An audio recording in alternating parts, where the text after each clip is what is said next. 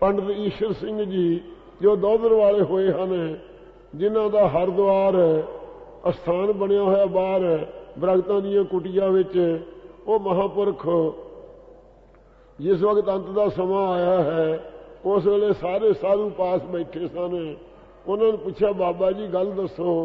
कहन लगे भई गल तो यह है, ब्रह्म ज्ञान के प्रताप नाल सानू दुख ते सुख जेडे दोवें ये एक जिवें वस्त्र नूं कोई मैला कर देवे जां वस्त्र नूं धो देवे, इउं साडे शरीर तो वखरे प्रतीत हो रहे। अपने आत्मा तो आत्मा नूं साखी रूप जानते हाँ, साखी रूप जान के दुख सुख सानू महसूस नहीं हुंदा, पर दुख इन्ना है अंत दा।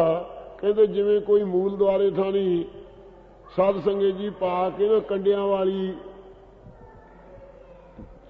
छापे दे ताई मूँह थानी कड्डे आंदरां यूं कट्ठियां हुंदियां, जिवें इस प्रकार काल दा हुंदा है अंत दा समा दुखदायक। पर गुरमुख जिहड़े वो निर्लेप रहिंदे हन, उन्होंने दुख सुख च समबिरती रखते हैं, किसी प्रकार का दुख नहीं है।